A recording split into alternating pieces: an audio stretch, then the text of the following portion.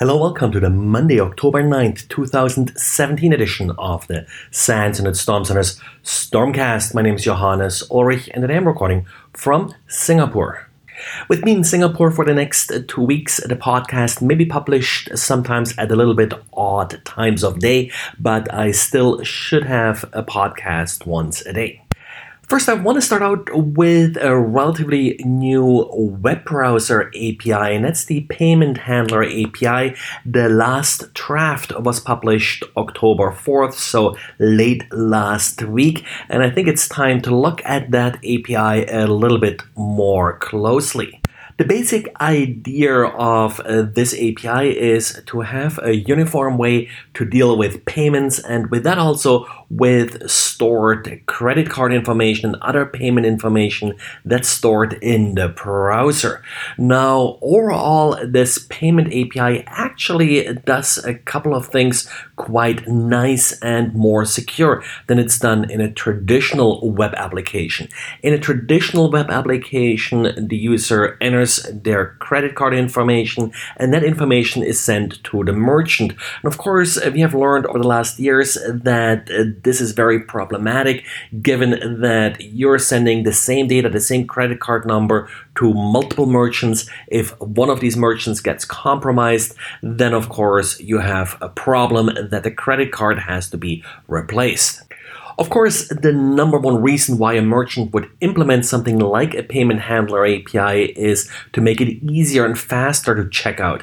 There are a lot of orders being lost or not being placed because the user can't find a credit card number or can't enter it. So as a result, we want to store it in the browser. But while this may be a little bit problematic from a security point of view, what this Payment Handler API does right is that it no longer sends the payment card information to the merchant. Instead, the payment card information is only sent to the processor. So the way this works is that the merchant does send the order details to the browser, and then this JavaScript API is taking that order and taking the payment card information and sending it to a processor. The only thing sent to the merchant is then a confirmation that the order has been paid. Now, of course, the user has to confirm the order in the browser and has to allow this payment API to actually then conduct the payment. But overall, it's supposed to be a lot faster and simpler for the user to check out a particular order. Shipping and billing information can also be transmitted via this API. Now, some people may cringe a little bit at the idea of storing payment card data in the browser, but overall, that has been done reasonably safely in recent browser versions. The main problem that has been identified so far with this Payment Handler API is privacy. For example, a merchant can't figure out which particular payment methods you do support. So essentially, what type of cards do you have stored in your browser? Also, the merchant may be able to distinguish between the incognito and the normal browser mode by using this Payment Handler API. So right now you find this Payment Handler API in Microsoft Edge and in Google Chrome. Firefox, I believe, has it already built into the browser, but it's disabled by default and you have to explicitly enable it via a configuration change, but it should show up as a full supported API pretty shortly. Another advantage for the merchant in this particular case is also that the merchant never has to deal with the payment card information, so may not have to deal with a lot of the PCI issues and the like that they can of course be quite expensive and labor intensive to deal with. So if you see it show up in browsers, that's really what it's all about. I don't see a big risk with it at this point, and actually some advantages for the customer as well as for the merchant.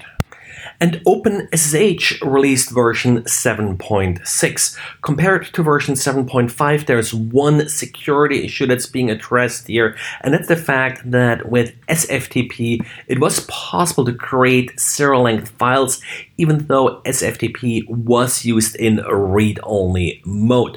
So I don't see this as a huge issue, but something that you may want to address, of course. What's kind of a little bit more important, and probably you'll see more impact from, is that SSH starts, or OpenSSH starts phasing out a lot of the older ciphers, in particular as far as SSH1 is concerned.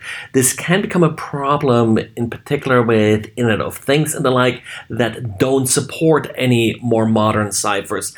Also, short key lengths are being phased out in this latest version. I would recommend you keep an old version of the client around just in case that you have to connect to some of these devices, because even SSH with a not so great key or a not so current cipher is probably still better than connecting via Telnet. Ultimately, you want to update those devices, but of course that may not always be possible.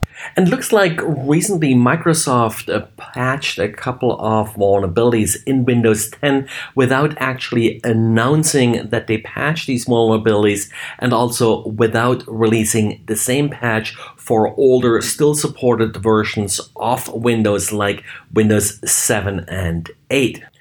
Google published an article about this as part of Project Zero. And of course, the problem with this is, and that's sort of where the Google article is kind of pointing to, that by doing binary diffs of a new release of a particular library or software, you can actually figure out what possible patched bugs are and then write exploits for them, of course, for other operating systems if you notice that the same bug has not been patched for these other operating systems.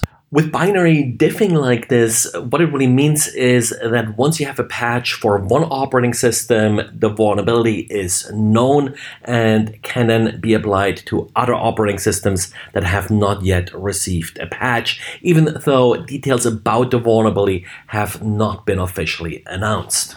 Well, and in Diaries on Friday, I put up a quick diary about the dangers of different types of cables. You probably already know that cable types like, for example, Thunderbolt does include their own little chipset and firmware, so that can possibly be used to attack the system. But more recently, also with USB-C, there have been issues with the cable providing the wrong voltage under some cases and actually leading to physical destruction of devices. And then there's another example I put up, some more traditional USB cables that contain additional functionalities like little microphones, GPS sensors, and SIM cards with a GSM modem that can be used to actually spy on a user that's using the particular cable. Well, and that's it for today. So thanks again for listening, and talk to you again tomorrow. Bye.